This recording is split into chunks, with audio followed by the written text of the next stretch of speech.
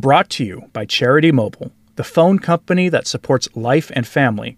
5% of your monthly plan price goes to your favorite charity. Mention offer code TRADITION for a special Christmas offer.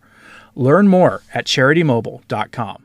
The Archbishop Emeritus of Philadelphia, Charles Chaput, who was unceremoniously canned by Francis in 2020 for reaching the age of retirement and had been denied being a cardinal for years under Francis, though being eminently qualified for such. He has been a vocal opponent of Francis for some time, but doing so in probably the most charitable way imaginable, far more so than many of you, or frankly I would be. But maybe he's much more saintly than any of us are. I don't know. But he is not usually counted among traditional Catholic bishops, to be frank about it. He has issued a new statement from which was published in First Things just before Christmas. I have it here for you in full. It's a remarkable statement from him. It's a sort of a correction of Francis and Fernandez and what the consequences are of when they issue these chaotic statements. It's worth noting here in the statement that he chastises them for releasing such a statement at Christmas. Well, think about that. They issued the statement just before Christmas, at a time that he says should be a season of joy in the church.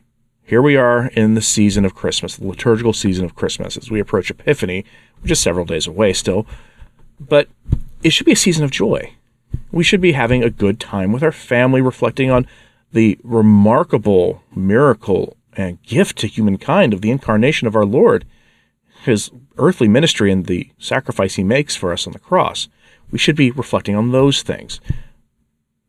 But instead, we were given a pastoral document, quote unquote, that acknowledges on paper the traditional teachings of holy matrimony and everything else about that, while then tossing all of that out the window by, in practice, endorsing things the church can never endorse in general anyway.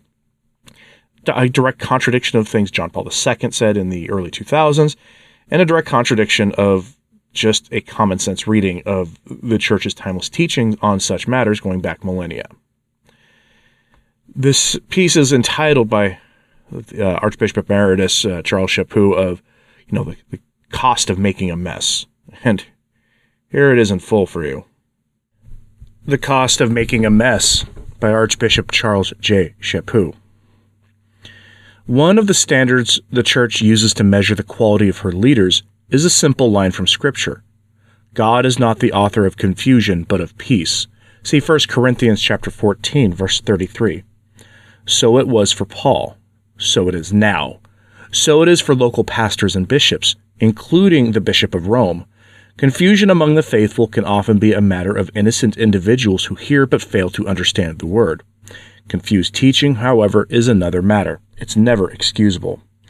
The transmission of Christian truth requires prudence and patience because humans are not machines, but it also demands clarity and consistency. Deliberate or persistent ambiguity, anything that fuels misunderstanding or seems to leave an opening for objectively sinful behavior, is not of God, and it inevitably results in damage to individual souls and to our common church life. I mention this for a reason. A Protestant friend of mine, a Reformation scholar, sent a text to his Catholic friends on December 18th with the news that, quote, Francis has unleashed chaos in your communion. He was referring to the text Fiducia Supplicans on the pastoral meaning of blessings. Rome's dicastery for the doctrine of the faith, led by Cardinal Victor Manuel Fernandez, a close colleague of Pope Francis, had just released it that day. The document is a double-minded exercise in simultaneously affirming and undercutting Catholic teaching on the nature of blessings and their applications to, quote, irregular relationships, and was quickly interpreted as a significant change in church practice. Father James Martin, a longtime advocate for James Martin concerns, was promptly photographed blessing a James Martin pairing in a New York Times article that noted, quote, Father Martin had waited for years for the privilege of saying such a prayer, however simple, out in the open. It was really nice, he said on Tuesday, to be able to do that publicly. The Pope's decision was greeted as a landmark victory by advocates for James Martin Catholics, who describe it as a significant gesture of openness and pastoral care, and a reminder that an institution whose age is measured in millenniums can change. The Times article went on to acknowledge that, quote, the decision does not overturn the Church's doctrine regarding the natural ordering of holy matrimony. nor does it, quote, allow priests to perform double S marriages. But the dominant flavor and underlying purposes of the article were captured best by various James Martin men interviewed who spoke of the church, quote, coming around to the legitimacy of double S relationships and double S couples, quote, claiming our space. Where to begin? First, a key role of the Pope is to unify the Church, not divide her, especially on matters of faith and morals. He has a similar duty to unify the bishops and not divide them. Second, an essential task of a loving pastor is to correct as well as accompany. Blessing should encourage that, but also, when necessary, challenge. People in double S and other non-marital unions of the flesh need a challenging accompaniment from the Church. Popes, bishops, priests, and deacons are called by their vocations to be prophets as well as pastors.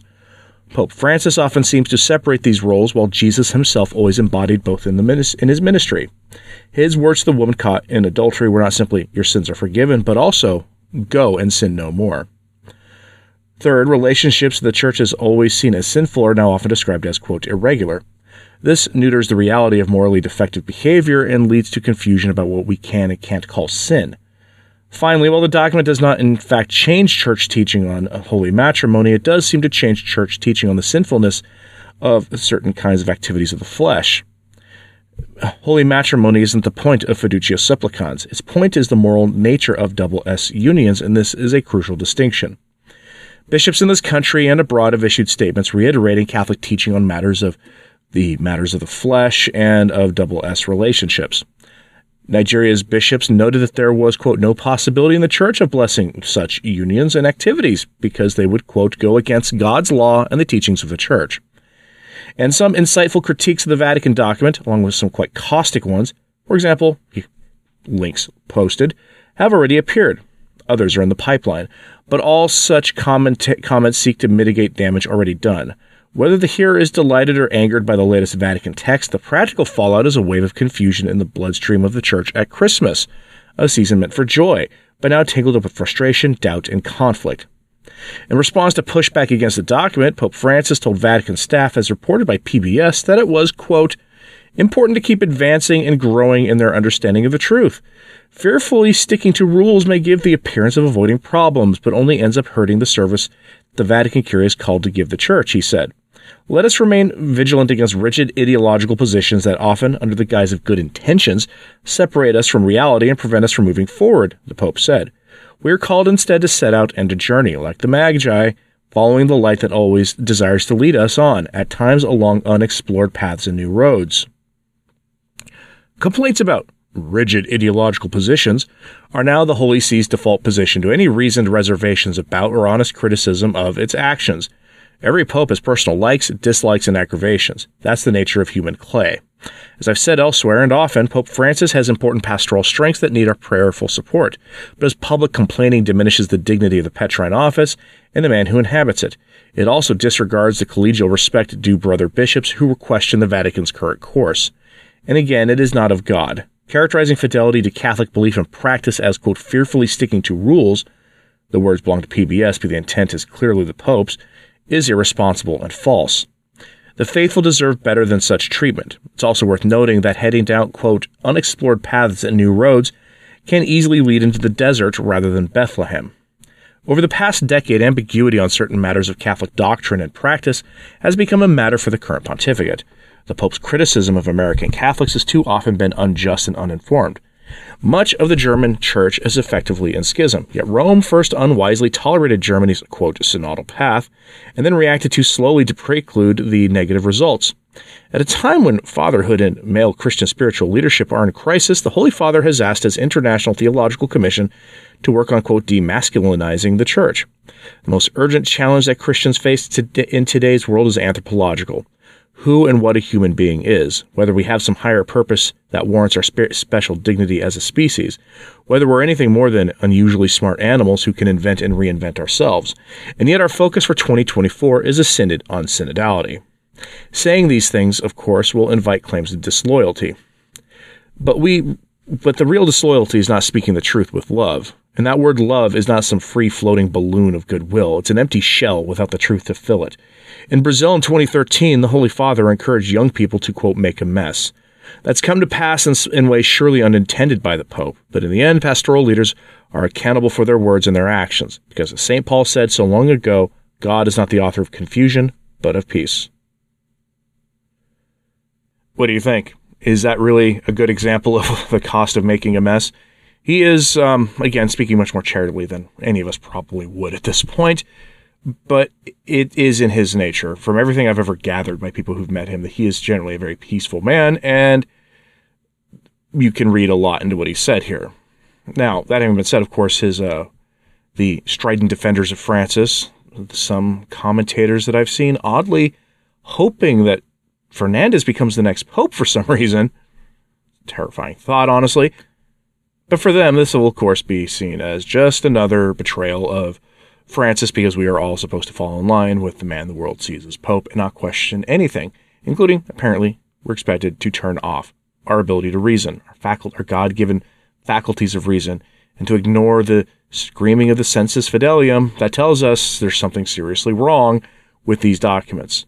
It's not the first such chaotic document issued by Fernandez. Remember, there were others issued in his time since September when he took over the dicastery for the destruction of the faith. And unfortunately, this is what we deal with. And it won't be the last thing from him either. There is no chance that this will be the last thing that we get from Fernandez. But let me know in the comments what you think of Archbishop Chaput's statement, if it's enough for you, if it's a good additional thing that has been said, because at the core of what he's saying is that the point of the document was not to bless the parody of holy matrimony that we see in the culture now. It wasn't that. It was to change the definition of sin and to remove certain classes of sins as being considered sins at all. Something that not a lot of people are saying, and that's why I brought this to you. But let me know what you think of this in the comments, please. And hit like and subscribe if you haven't. It does help. So does sharing this on social media. That helps too. Merry Christmas, and as always, pray for the church. I'm Anthony Stein. Ave Maria.